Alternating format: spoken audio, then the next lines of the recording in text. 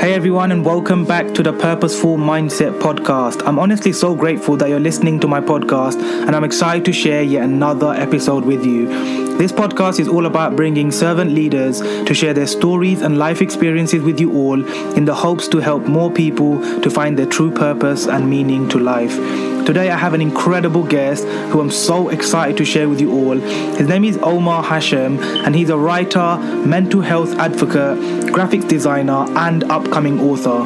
Writing has been part of his life since high school, but then he faced his first real heartbreak, which eventually led him into a state of deep depression and isolation. He would write poems as an outlet, not realizing it was only the emotional release. Essentially, he was looking for happiness outside of himself, which placed him in a very vulnerable position. He believes that if his words have the power to resonate with someone that he doesn't know, and if it happens to give them permission to be themselves, he will continue writing. In this episode, Omar shares his story of how he got himself out of a deep depressed state after a major heartbreak, and talks a lot about mental health and how it's affecting many people's lives due to the stigmas and perceptions other people have around this subject matter. So without further ado, let's get straight into this episode.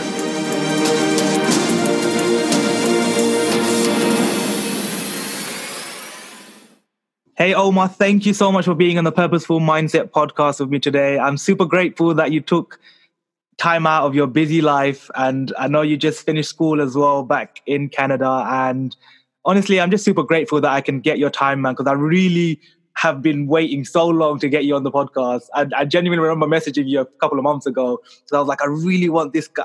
First of all, I want to know his story. I've seen videos and I've seen your posts about mental health, etc. I loved it, resonated with a lot. I think we stemmed, I connected with you initially via Amberly, which was super cool. And I still remember following your posts even from back then. It's just like, life got busy and things going on, and I never got a chance. But I literally had a list of people of who I wanted on the podcast, and every so often I update the list. Every time I connect with someone new, put their name down, because I'm like, I'm going to ask this person if they're open to come on the podcast.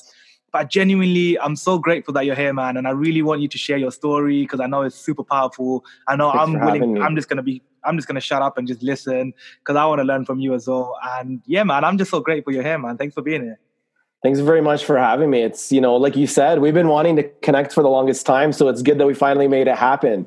100%, man. I'm so grateful. Thanks for being here, man. But could you just start off by introducing yourself to the listeners, telling them what you're all about, what you're passionate about, and then just diving straight into your story so everybody can just learn more about who you are and what journey you've been on, just like the journey that we've all been on so far in our life.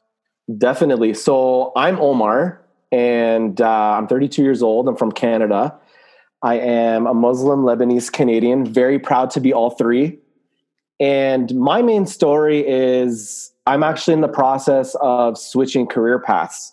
My main background is in business management and finance. So over a period of about 7 years, I had gone through several different jobs, both in a bank environment, as well as in a retail environment. But in recent years, I also worked for a hospital, insurance company. So I've done quite a bit with the education I had. Was very successful in the different roles that I pursued. And upon getting actually into the field, I was approaching my final year in university. This would have been in 2012. And I had 2 years under my belt in the major bank that I was working for, and it was a sales role.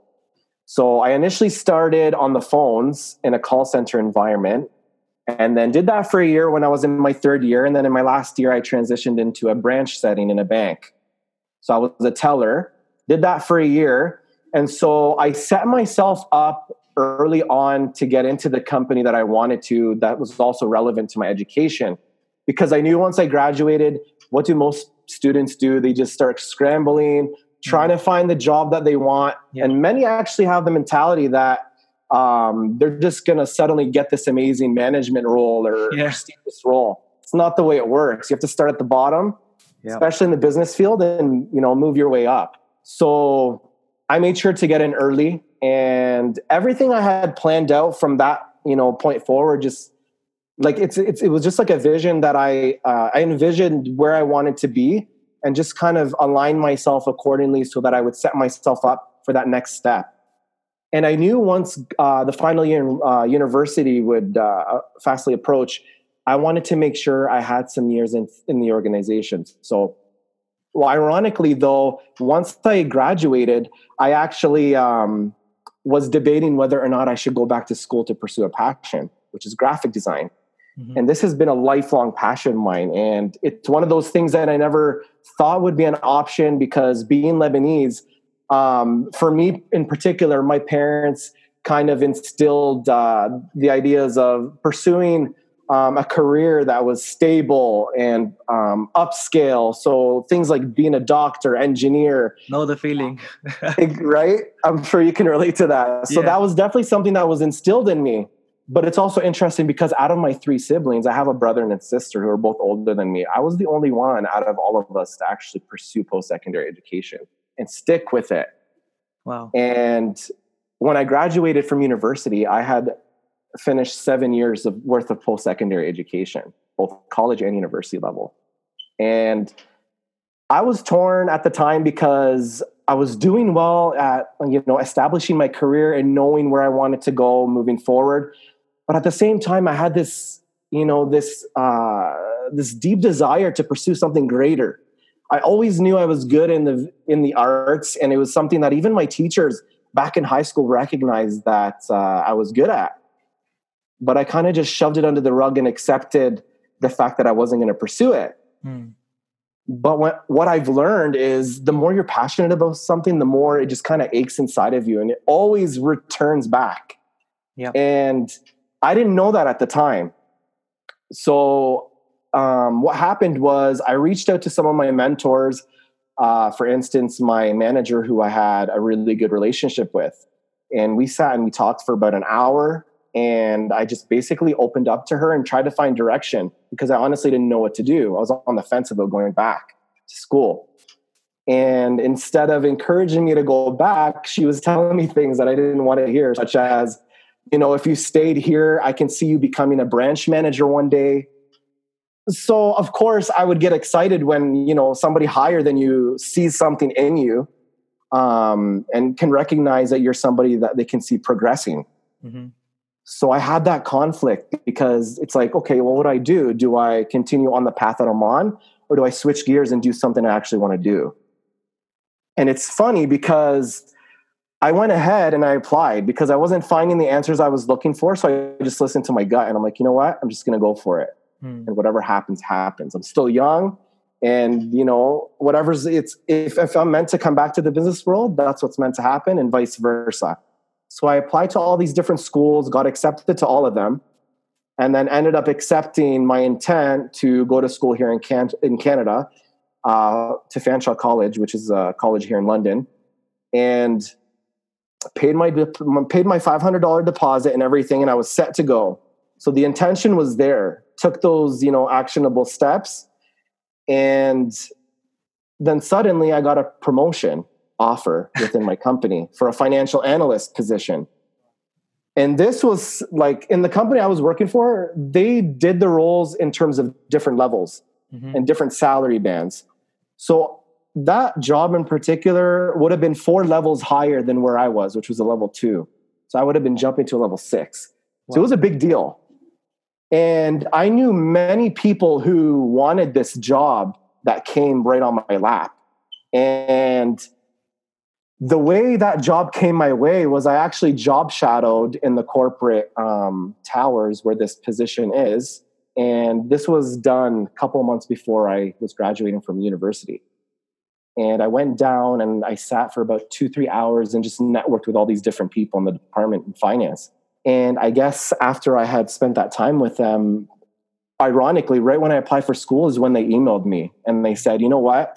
We remember you from when you came and you job shadowed with us and met with us. We really liked you, and we want to invite you to apply to this position because there's an opening. So I went through the 3-stage process, over 100 applicants, by the way. And how of networking, right? I honestly, at the time, not just because of how young I was, but because I never had a role like that in my life, I honestly didn't believe that I was qualified for this job at all. Of course. Yeah, you would think like that, right? right? Most people would. Yeah. Cool. And so I knew the power of networking. I've always been that way in terms of stepping outside of my comfort zone and doing things that, of course, will lead you to that next step forward, as I'm sure you know.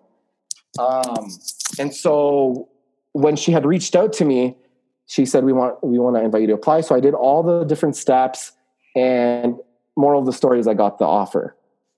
And so that's where the conflict was. Do I take this job or do I cancel school? And I canceled school. That's what I ended up doing. Wow. It was a tough decision. And I guess at that young age, it's like, we just get excited, right? When a massive opportunity, especially like you said, from a level 2 to a level 6, that would just make you so excited. Like, oh, screw school. Like this, look at how much money I can make from this job. Exactly. And the experience and the people. 100%. And you know what? At the time in my life, I had a lot of other things going on, which we can touch on whenever you're ready to. But basically, I was in a very, very dark place. I had experienced a major heartbreak in my life. And that put me in a position where I was trying to latch on to all these different things that will bring me fulfillment, such as the need for friends, new friends, the need to feel loved, the need to be successful. All these different things are things that I latched onto in an effort to fill the voids inside of me, because I was experiencing depression at the time. And it's one of those things that kind of grew and grew over the years, because I didn't come to terms with how I was feeling, especially being a man and a man of color at that. It was something that I never came to terms with, because we're like, in my community in particular, generally speaking, we're taught to be very tough and very, we have ourselves together, but that can be very unhealthy too, because if you're not if you're not coping in healthy ways or even addressing the issues that you're going through, of course, they'll only escalate, right? Yeah. And so success became my safe haven. It was my way of having something to call mine and something to focus on. But as I focused so much on my success, I kind of lost touch with myself, because I really didn't know where I was going. Yeah. And so it was like I found, and that's the very interesting part, is from that specific role moving forward, I just kept climbing the corporate ladder. And every year that I was in that company, I was with them for 5 years. I had a new role every single year. Wow. And there's a reason for that. I was constantly hustling. I was constantly under this false notion that you have to be constantly working your butt off to get what you want, which is true in a way, but you also need to, of course, take care of yourself. So there's that self-care aspect as well, which I lacked very much. So anyways, after I had went through all these different roles within the company, after the financial analyst position, I had an accounts payable role, and then I had an IT analyst role. So I had a lot of really good positions. And once I hit that final position in that company, it was a 1-year term offer. So once I had approached the final couple of months, there was another job I had my eye on in the company. And it was for a web analyst role. So these, I'm sure you can gather, I had a lot of analysis related roles. Yeah. And so I went through the interview process, because I was trying to set myself up to the next stage. And my manager ended up not willing to release me from the job I was in. And I had approached my, I want to say 11th month, and I only had another month to go with him in that department. He gave me permission to apply to this specific position I was interested in. And in the end, when the hiring manager wanted to take me on, he wasn't willing to release me. Wow. And that left a bitter taste in my mouth, because here I was trying to plan out my life for the next step. And my manager, although supporting me initially, ended up changing his mind in the end. Damn. And yeah, so annoying, right? Honestly, I was torn, and I got to the bottom of it. Obviously, I gave him a call, because my manager was in Toronto, so I didn't physically have him here. Okay. I used to work remotely most of the time, and I called him to get clarification and to see where the disconnect was. And he admitted that he wasn't willing to release me, and that was that. And I just had to accept it, right? And so from there, ironically, the same exact timing, my family wanted to start a family business. And this came out of nowhere. Just the timing was crazy. And it was both my dad and my brother who wanted to open up an internet cafe. Okay. So it was a PC and console gaming lounge, something you don't see here a lot. Okay. And so I was all in. And of course, after experiencing that with my manager, I had really nothing to lose, I guess. Yeah. So it was the perfect time for me to go all in on something completely new and see where it goes, right? So I ended up going into this business venture. But even before going into it, my brother and I did not have a good relationship at all.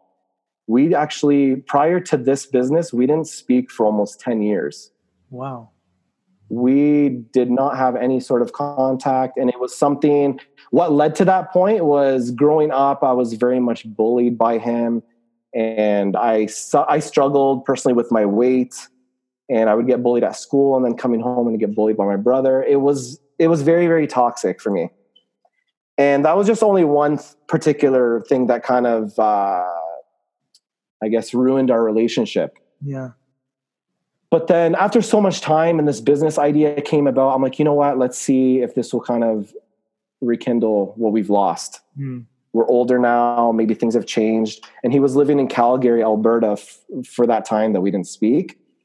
So there was also there was nothing really connecting us anyways. Yeah. Because we were so far away. True. So I guess it made it easier in a way for both of us just to not talk to each other because we got used to that. But anyways, I went all in on this business. I invested everything that I had built up for myself into this place. From the ground up, we built it. And financially, all the money went into it. I was driving a really nice car at the time. It was a Infiniti G37X. I ended up having to liquidate it and then put that money into the business. So I sacrificed a lot. And it wasn't just a sacrifice that was a risk, but the fact that I knew that my relationship with my brother wasn't healthy. There was that fear in the back of my mind saying, is this a good idea? I don't know where this is going to end. Yeah. But I went all in anyways, because of course in life you got to take risks. You don't know what's going to happen, right? Yeah. And so the first year or so went okay. And the business itself was very successful.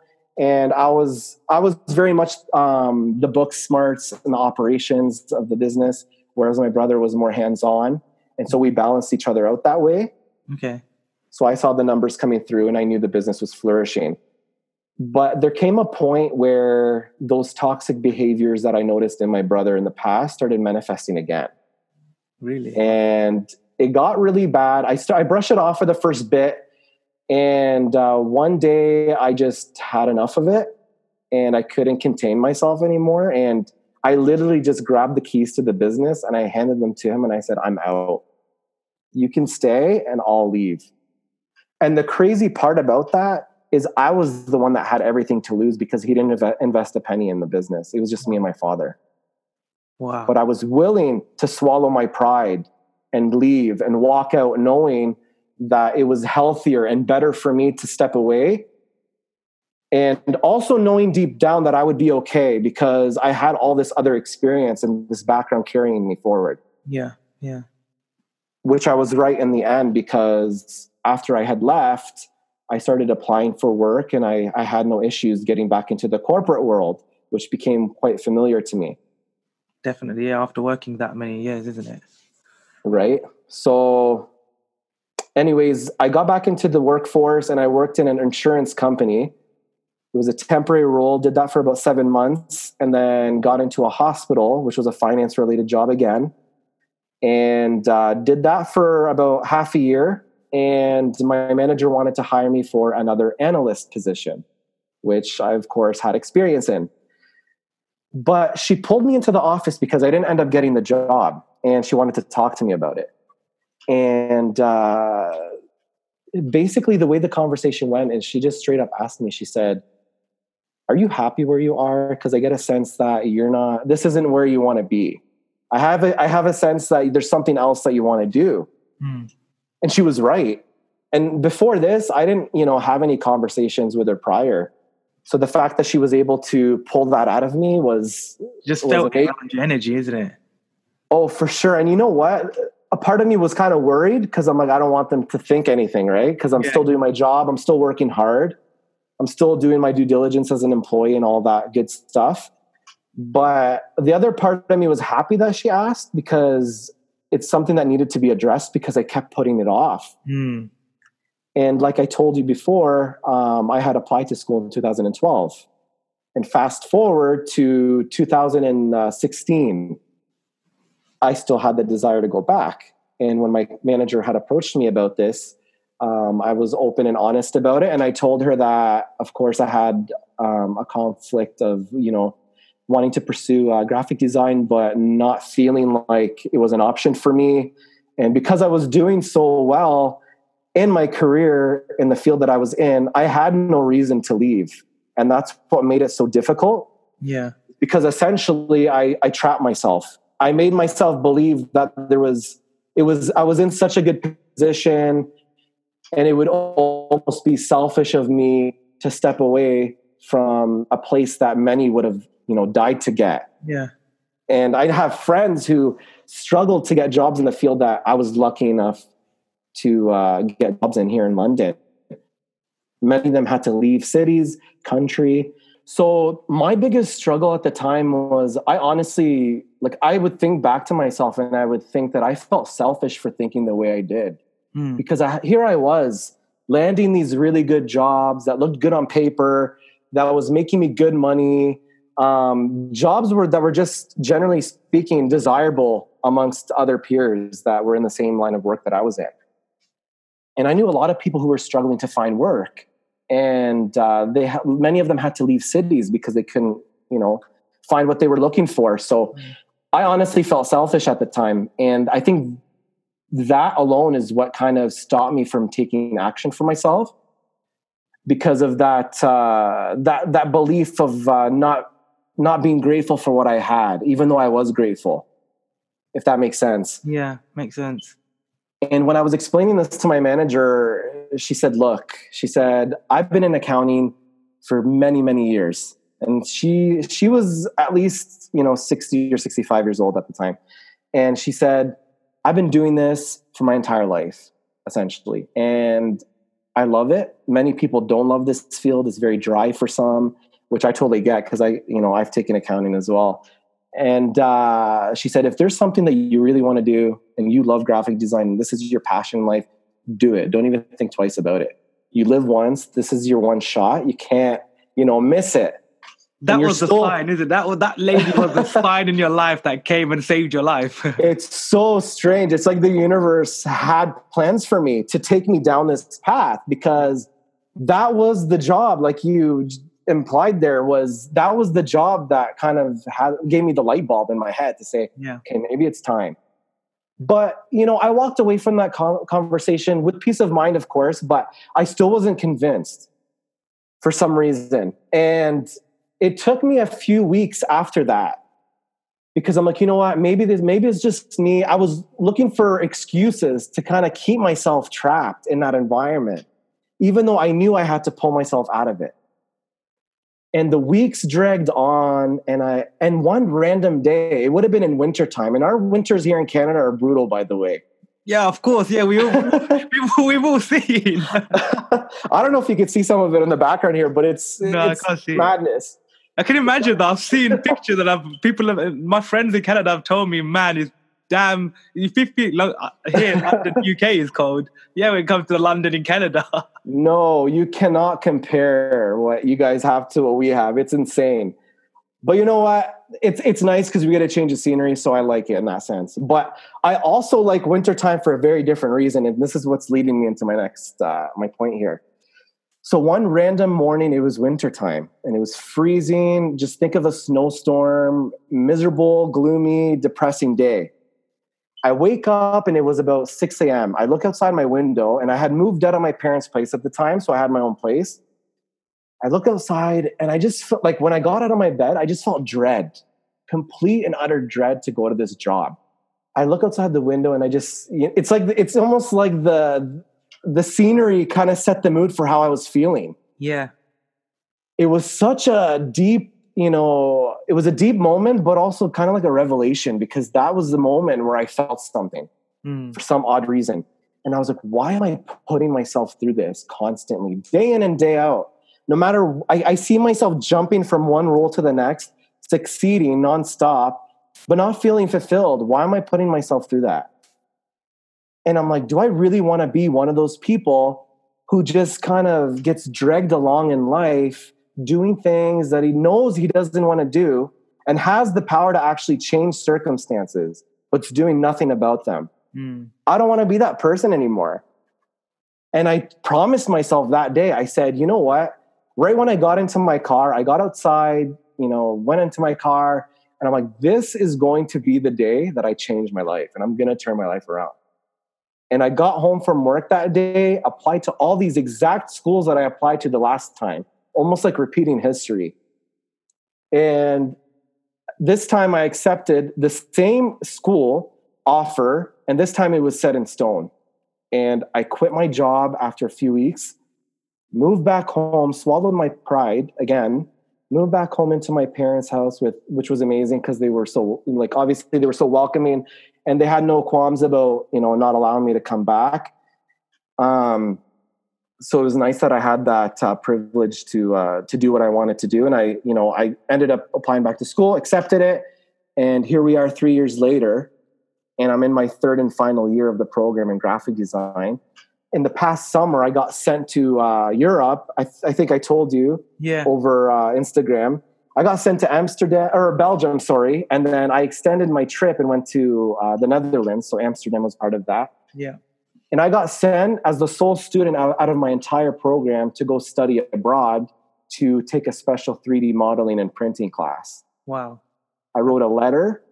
And I wrote a letter to Belgium, to the professors down there, and they're the ones that made the decisions as to who would get accepted. And they handpicked people from all over the world.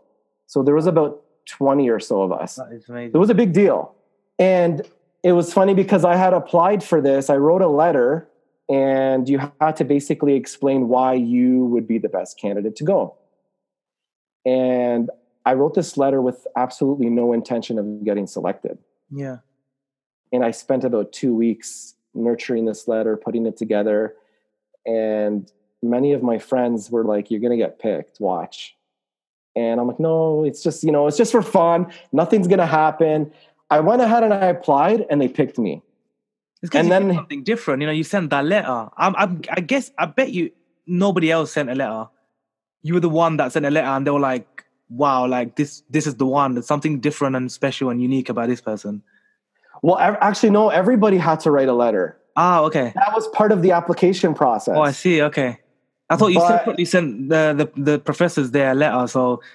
Oh, sorry. I should have clarified. So yeah, it was part of the application process.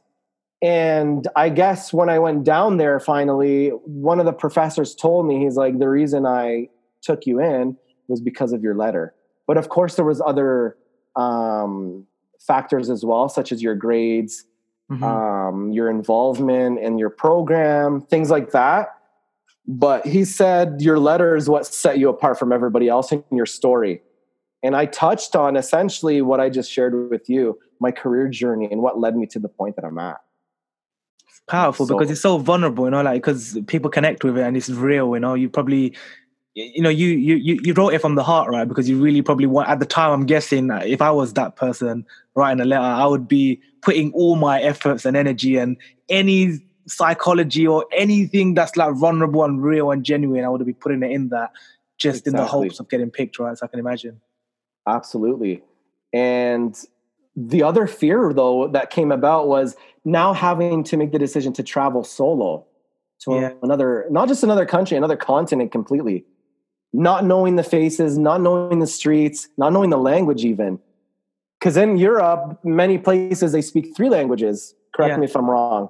Yeah. And so, right when I landed in the airport in Brussels,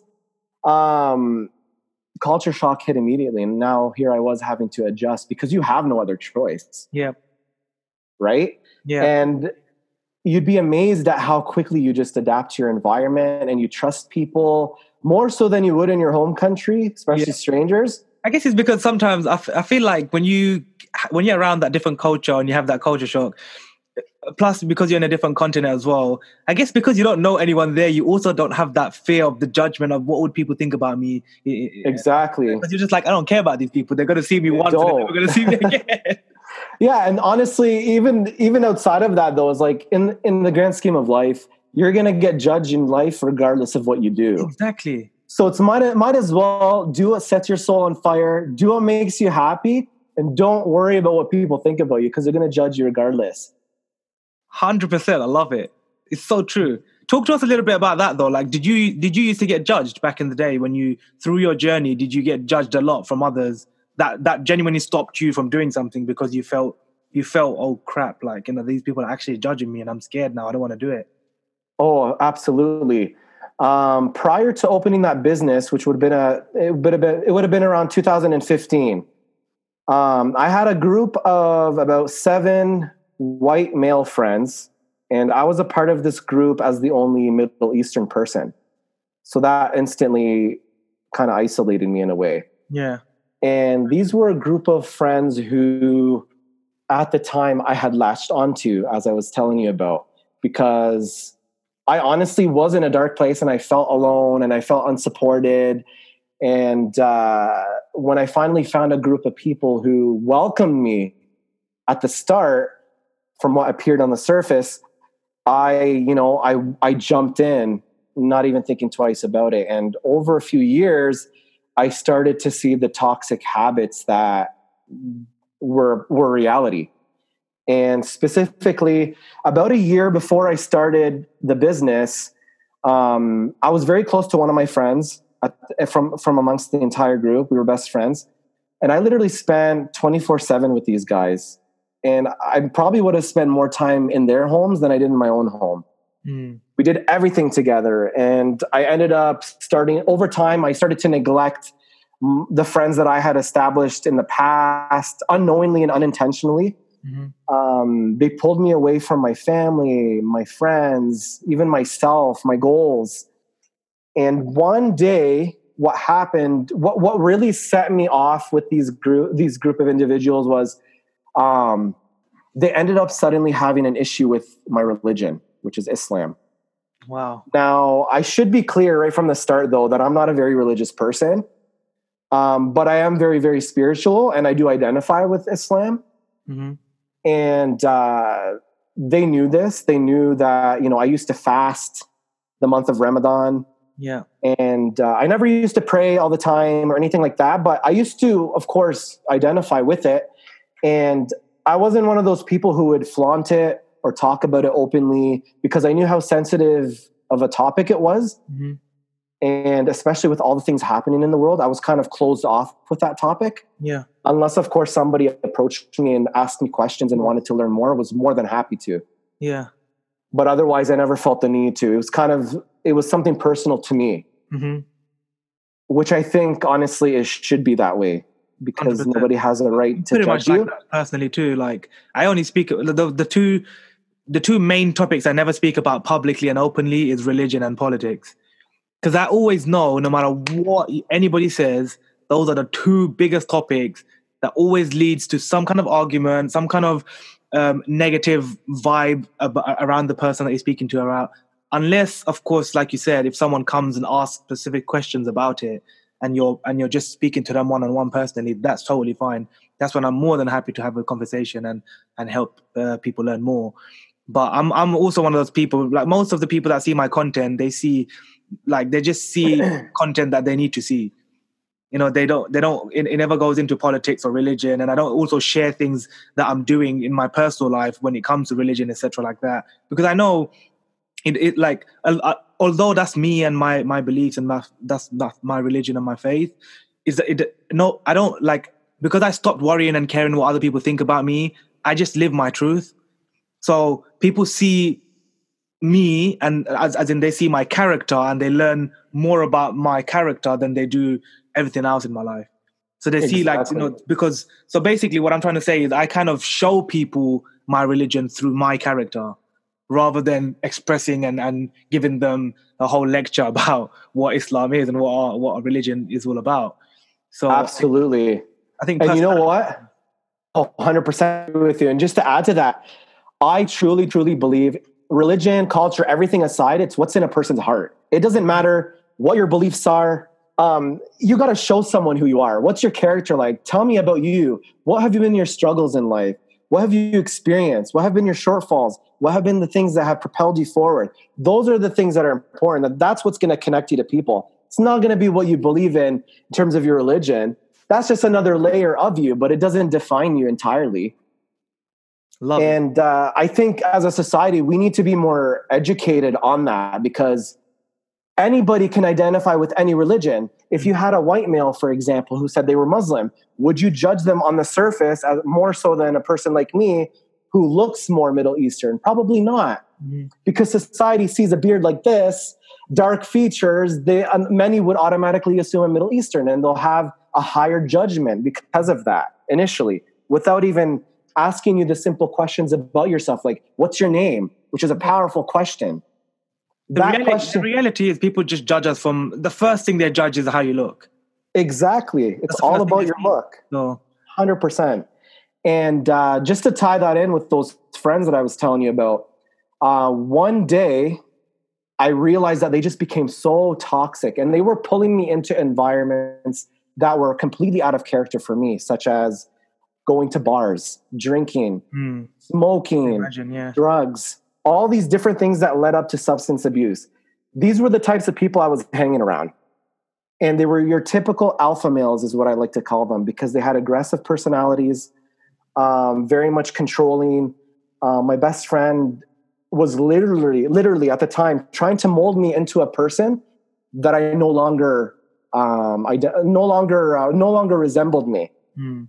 And I didn't realize what was happening because I was in such a vulnerable place. Mm-hmm. And I had such a need to be with these guys all the time because I didn't know anything else. Yeah. To that extent. And they made me feel like I had a home, even though it wasn't a healthy home. Yeah. And I used to bend over backwards for them. I used to lend money in thousands and not receive it back for months or even up to a year, and having to beg for them to return the money. Things like that, or even driving them from one place to the next, driving them out to bars and waiting for them to enjoy themselves and get drunk, and me just sitting alone in a booth waiting for them to finish their night. Things like that. And the one day when I finally realized they were very toxic was when I started to notice they started to bring up my religion into conversation. Okay. And they didn't do it in a lighthearted manner. Because you know how some guys are with each other, they'll nitpick or they'll joke around in a lighthearted way, which is fine in certain circumstances. But sometimes a joke gets carried through the mud and it becomes almost like, picture a punching bag and you punching that thing deliberately and purposefully. That's what I felt like. And they brought my religion. They would start to, say things like I'm from Lebanon. So they would say things like, oh, does your country have electricity down there? Or you guys must have camels, or things like that, like stupid things like that. Yeah. And just, they would laugh obnoxiously. And then when they would see me fasting, they would start swearing, and they'd just be like, why the hell are you fasting? It's so stupid. And this is just me not even talking about it myself. They just felt the need to bring these things up. Mm-hmm. And for the first bit, I didn't really say anything. I just kind of brushed it off and I didn't show emotion. And looking back now, I strongly believe it's because of the idea of toxic masculinity. Yeah. I had this notion in my mind that if you show your vulnerability, it's now a weakness. Yeah. Not just on the Osman, I believe. It is. And it wasn't just a weakness because of how I was portraying myself, but how others were portraying me. And I refused to give them any ammunition that they would have on me to throw another punch at me, even though the punches were already intense. It's like, how much lower can you push me into the ground? Yeah, can imagine. And eventually it became too much. And one day, my best friend just came out with it, and he said, you know what? He said, just to let you know, if you become religious one day, you're going to lose all of us as friends. So he basically gave me an ultimatum and said, it's either this or this. Oh, wow. That was the wake-up call. I had never heard, prior to this, I had never heard of anything like this in my life. Wow, that was my first real experience with essentially racism. I call it racism. What else would you call it? They had an issue with my religion. Yeah. Right? Definitely, yeah. And that's how I took it. And it no longer became a joke with them. And from that point, I took it in, but then I fired back and said, why the hell am I your friend then? Why have I been wasting my time on over the last few years, investing in you guys and doing all these things for you and showing you what a friend is times 100? Yeah. They absolutely did not deserve me. And I came to realize that, and I ended up letting them go. And that's when, from there, I had to learn to kind of just be on my own because I had moved out at the time. And that's when I really experienced even a more, it became like even me being on my own, living on my own, that was a dark place as well. Yeah. Because I was now in an isolated state. Yeah, and you had no one to speak to at the time as well. You couldn't express yourself. You couldn't be vulnerable. You couldn't basically have a conversation with someone, be open and honest, and just let all that negativity and let all those emotional feelings out, isn't it? Because you're alone. And 100%. And the problem too is that never being okay with my vulnerability. It's almost like everything, even before these guys, that had built up, all the suppression, I think it just all built up on one another, where it became almost unbearable to deal with. Yeah. And like you said, not having anybody to talk to. And because I didn't have a relationship with my brother, here I was, detaching myself with the only group of friends I had at the time. Mm-hmm. I literally had nobody. And because I had unintentionally neglected everybody else in my life, nobody was around. And being on my own in that space, it became very, it was a brutal experience for me. But had I not gone through it, I wouldn't have forced myself to look deeper within myself, to understand myself better, to nourish that relationship, which is so important. Mm-hmm. Here I was putting everybody else first, but was avoiding the one person who is most important, myself. Mm-hmm. We can't take care of other people to our full capacity if we can't take care of ourselves. Love it. So that's something I had to learn and accept. And it was such an eye-opener because as I started to be in this isolated state, I started to ask myself the deeper questions, such as, what do I want to do in life? Do I want to go back to school? And that's kind of what led me to making the decision to go back.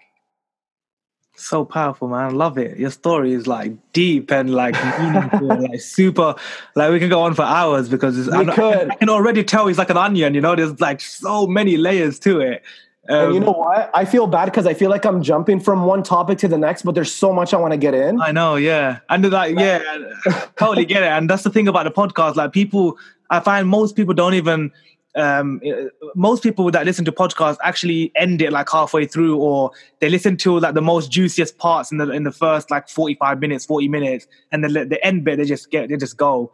Whereas I find most for my podcast anyway, the best bits they all come at the end when the guest is super pumped at the end and everything just wants, they just want to unleash everything. I'm like, there's no time left, man. Like we have to end exactly. It. You're limited, right? It's like it's kind of limited, but anyways, like the whole point of sharing your story and just in general, like for myself personally, number one is just for me to surround myself with people who are ambitious, who have been through tough times in their life, who I know are genuine and authentic people, and they're just living their truth now. And the reason why I get every single person on my podcast to share their story is because stories matter. Like I believe I want to bring everyone and anyone that I see that's ambitious, passionate, that's doing something that they love in their life. I just want to bring them on the podcast. I don't care about the followers. They don't need to have a blue tick to be on my podcast. You know what I mean? Like, yeah, exactly. I genuinely don't care. My podcast is super open to anyone that I personally have to connect with and resonate with.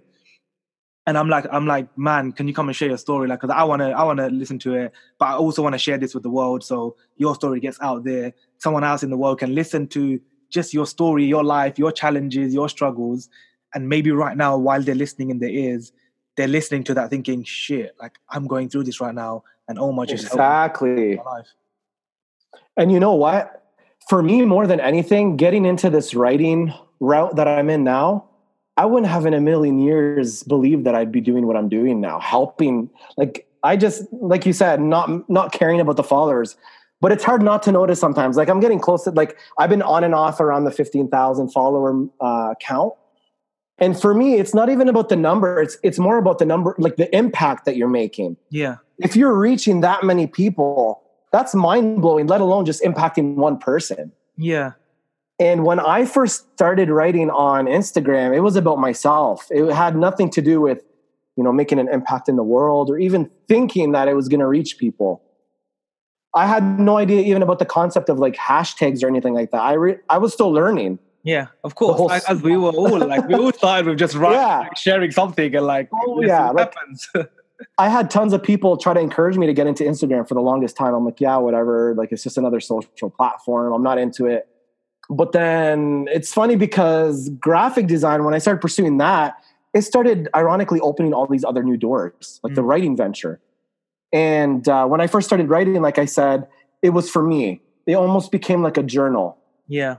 Writing things as a way of not just getting them out there, but also communicating to myself. Because I would write and then I would read my words again and again and again. It's kind of like, because you never had anyone to speak to and you were alone, the way you were expressing it was actually by writing. And that's what most writers do, right? They express their ideas and their thoughts through creativity, which is writing. Exactly. And even that of like, I don't know if you've heard of like there's been many people out there who in their books, like that mention the importance of journaling. Yeah. And how powerful that is. I never used to journal. I never even used to read books unless I had to through school. Yeah. And now I'm starting to I've realized the importance of that, because that whole journaling process is what has strengthened my own relationship with myself. And I think people need to, be willing to be vulnerable. And the best thing about writing is when you're in that atmosphere with yourself, nobody's going to judge you. You have the right to write whatever you want on paper because it's your story. You can be who you want to be. You can tell the story you want to tell. It doesn't matter because those words are yours and how you use those words is up to you. So that's what makes it so powerful. And anyways, when I started diving deeper into my writing, I eventually got my first inbox message from somebody who basically told me I had helped him in a dark place. And that was powerful for me because I knew what that feeling was when I was there. Yeah. And that was the moment for me when I knew my words had an impact, whether it was with one person or thousands of people, it didn't matter. It was reaching somebody who needed it. And that is what made the shift for me in terms of writing for myself and now writing for other people in an attempt to empower them to see their worth is what I always say. Love it. And so that's what drives me to do what I do now. And now I've met all these amazing people such as yourself, Amber Lee. Like there's all these different people that, that inspire me and motivate me to do what I do. And I just want to be a part of it. I think we need more people who are willing to step outside, out of their own selves and serve for a higher purpose, because that's what it's all about. Definitely. I love it, man. Powerful words. And that's the whole point of my podcast. It's the whole point of the content. And as Amberly always says to me, whenever we have a conversation together, is the power of community. It's the power of building your online community and then bringing them offline one day, meeting each other in real life, having the human interaction. And it's just the power of community, having like-minded people around you, encouraging you, supporting you, uplifting you. And every time you feel down, you can just message this person and be like, I feel like, life is a bit crap today. How's your day going or something? Exactly. And having a conversation with someone that knows that how open and vulnerable you are to then support you and be there for you and be like, don't worry, like you got this, it's just a tough day. You can get through this. So it's so powerful to have encouraging people around us. Omar, you're powerful. Your story was super powerful, man. Honestly, I wish I could go in for longer right now. I know. I feel bad. I think what we do, if you're up for it, let's get. This is gonna after this little bit, I'm going to start with the last couple questions for you to answer that I want you to kind of add value to the listeners. But also, why don't we schedule in like an Instagram live story, an Instagram live or something together at one point, where we can just talk for an hour. We get people live, come in, ask questions. We can share more. You can share more of your story there, and then we can do it like that. That would be super cool. Let's do it. 100%. Yeah, that would be amazing. But I am super curious to get your thoughts on these questions I have. So I usually ask 3 of them. I usually ask every guest, but the first one is kind of specific for the guest. So the first one I got for you, because I know you're really big and you've come from pure experience from the mental health background, being coming from the depression to like this super ambitious person now, following your passion and your purpose. The first question I just got in just one sentence: what does the word mental health mean to you specifically? So just the word mental health, what does it mean to you, like personally? To me, I think the one key word that stands out is self-care. Because that's essentially what it is. If you're taking care of yourself, you're taking care of your mental health. You're taking care of your physical health. You're taking care of every aspect of who you are. And that's the key word that stands out to me, not even a sentence. Self-care embodies everything. And that can mean different things to different people too. And so if there's anything that pops out of my head, it would be self-care, 100%. Love that. And I you know what? I truly resonate with that. I think when people truly learn, and I mean genuinely truly learn how to love themselves, and not in, everybody just says like, how can we love ourselves but not be narcissistic? Not fall into that trap of we care so much about ourselves that we screw everyone else in the world, and we love ourselves so much and blah, blah, blah. There's a balance, there's a balance. You don't have to, there's a point where you personally will realize that, oh my gosh, like I'm actually overdoing this self-care thing, and I'm completely in love with myself and I don't care about other people. That's when you're going down the wrong rabbit hole. Exactly. And you just gave me a thought. I think the important thing to take note of is it's not selfish if you're not hurting anybody in what you're doing. If you're helping yourself and you're not hurting anybody else intentionally or even knowingly, you can't control how other people receive what you're doing. 100%. If somebody's feeling torn about you making a decision that you know is best for you, that's on them. That's not your burden. Mm-hmm. And it's important for us to not carry these weights that are not ours. Because the more we carry them around, the more we're impacting ourselves. And it's negatively taking us down these roads that we don't need to be on. And it's important for us to internalize that and to accept it. Because it's just like what I told you when I was torn about, switching career paths and taking on a new venture, basically. I felt selfish about leaving this job that was stable and that was seen as an amazing job to other people, because it was such a good opportunity. But like I said, it's not selfish if you're switching paths or you're doing all these little things for yourself in an attempt to better who you are in a good way. So true. Where it's not affecting people. So. Yeah, and you said it spot on, man. As long as you're doing it in a way where you're genuinely happy and you're self-aware of what you're doing, but without worrying about how other people are taking it, then you're not really being narcissistic, right? You're just deeply happy. What I call it. Absolutely, and to take it a step further too, if by not doing the things that you truly want to do, you're depriving yourself of rights that you're entitled to. And even that alone can be toxic, depending on where that leads you. So true. It's important. I love it. So, okay, so the next question Omar got for you is, what one video or movie or documentary have you seen in your life that you would recommend everyone to go back and watch it, like today after listening to this podcast? Can I mention a person? That's later. Okay. That's coming. You're ready? How did you know my questions? Have you been listening to my podcast? I must be a mind reader. Yeah, it must be, bro. That's coming. So I do want to also know the person in your life that's impacted you most. But go for whichever one. Either you can go for the person if that's in your head now, and then you can go for the video. If I'm being honest, there's no particular video that stands out right now. Okay. But there is a book that I'm reading at the moment that really resonates. Another one.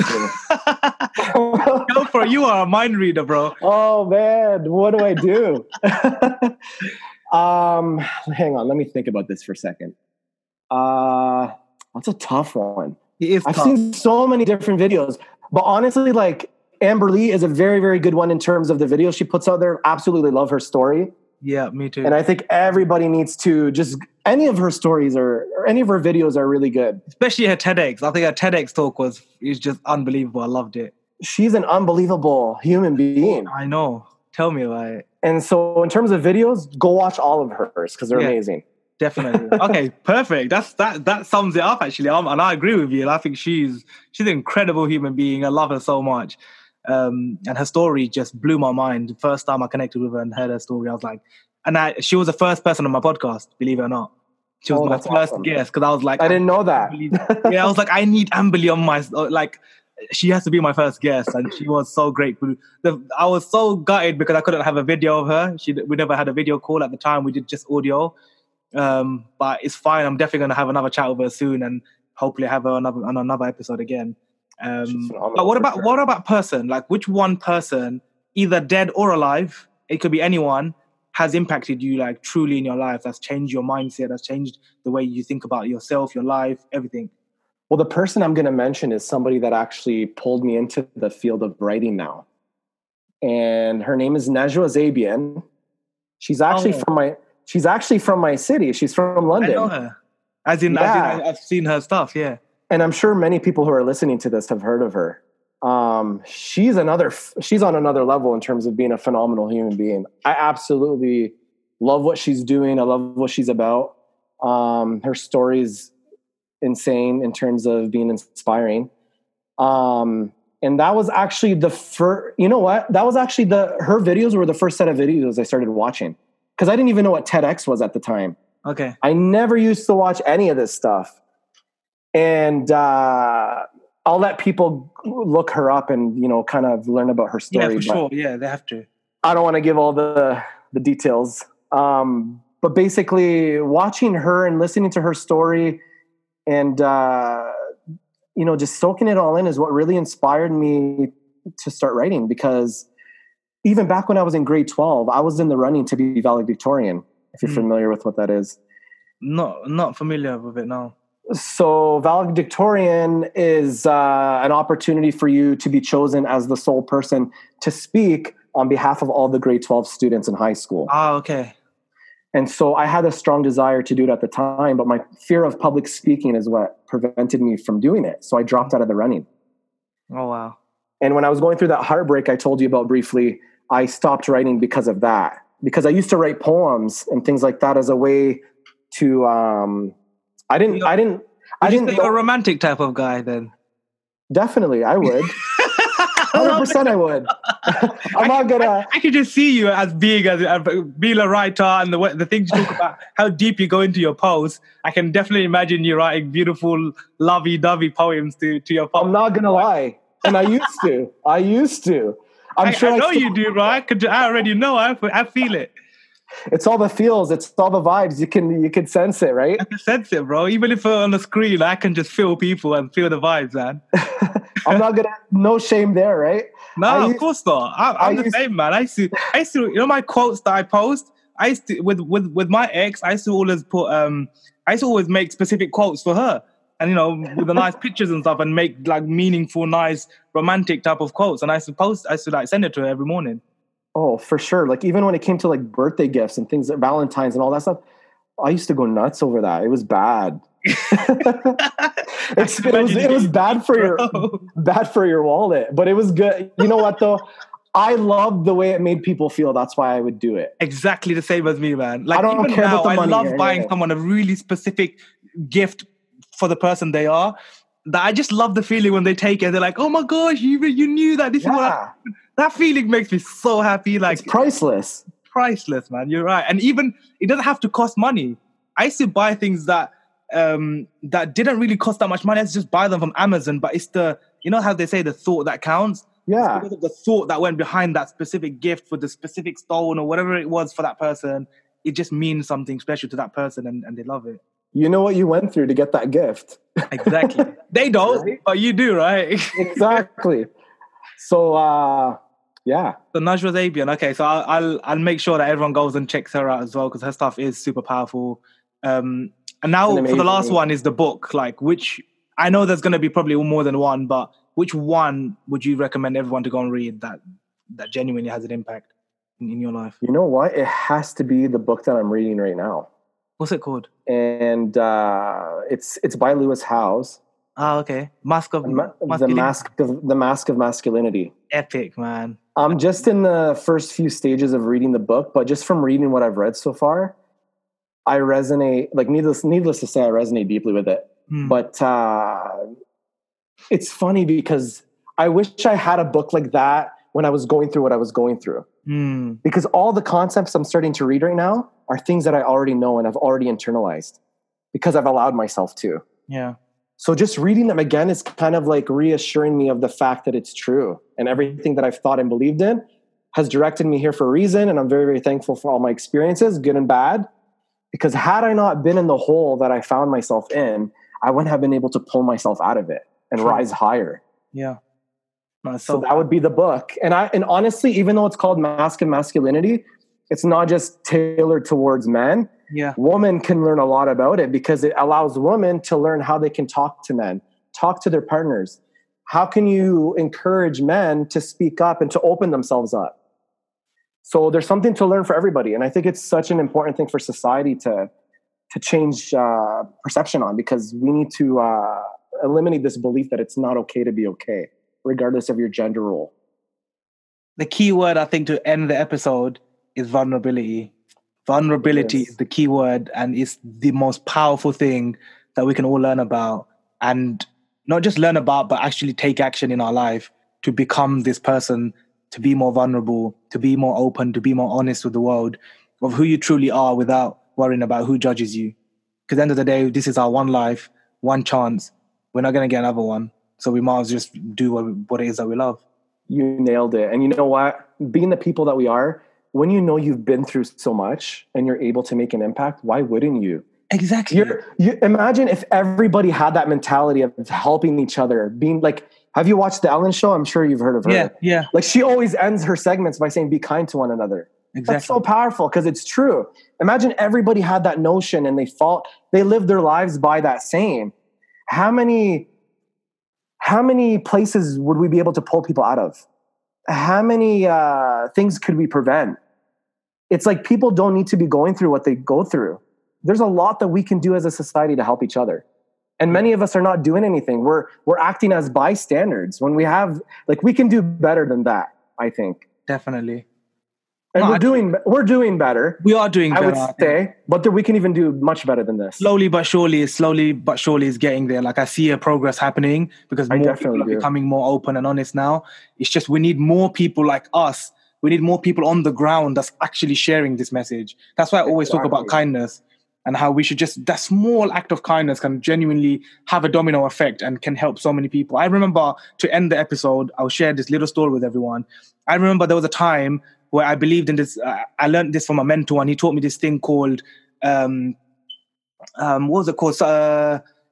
Something Wednesday. I can't remember what it was. It was, it's just gone from my head, actually. Something Wednesday it was called. And basically the whole concept of it was to do something nice for a stranger without them knowing that it was you that did it.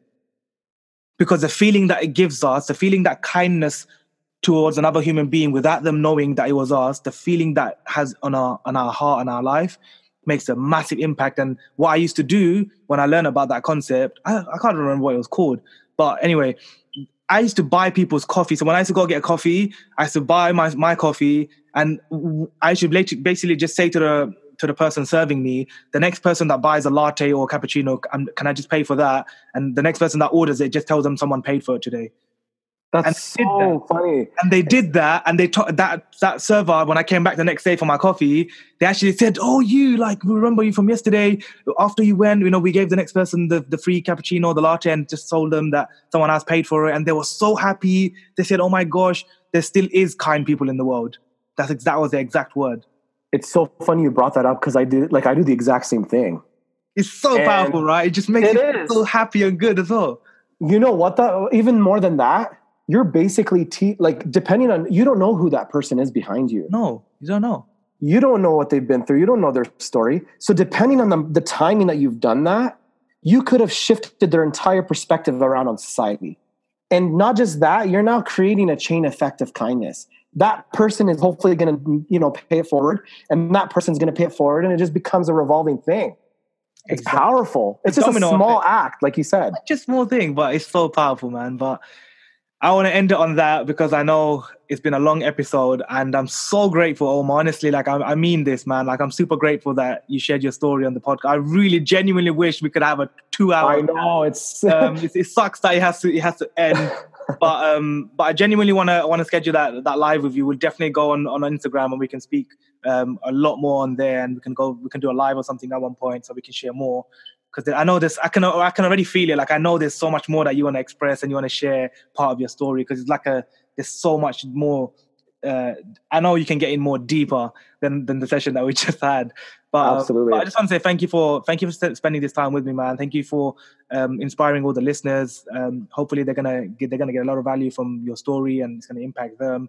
What are the best ways that everybody can, if there's someone going through a dark time or depression or anxiety or something right now, and they need a little bit of guidance, they need some help, what's the best way someone can reach out to you? And which platforms do you kind of spend the most time on that they can get help from?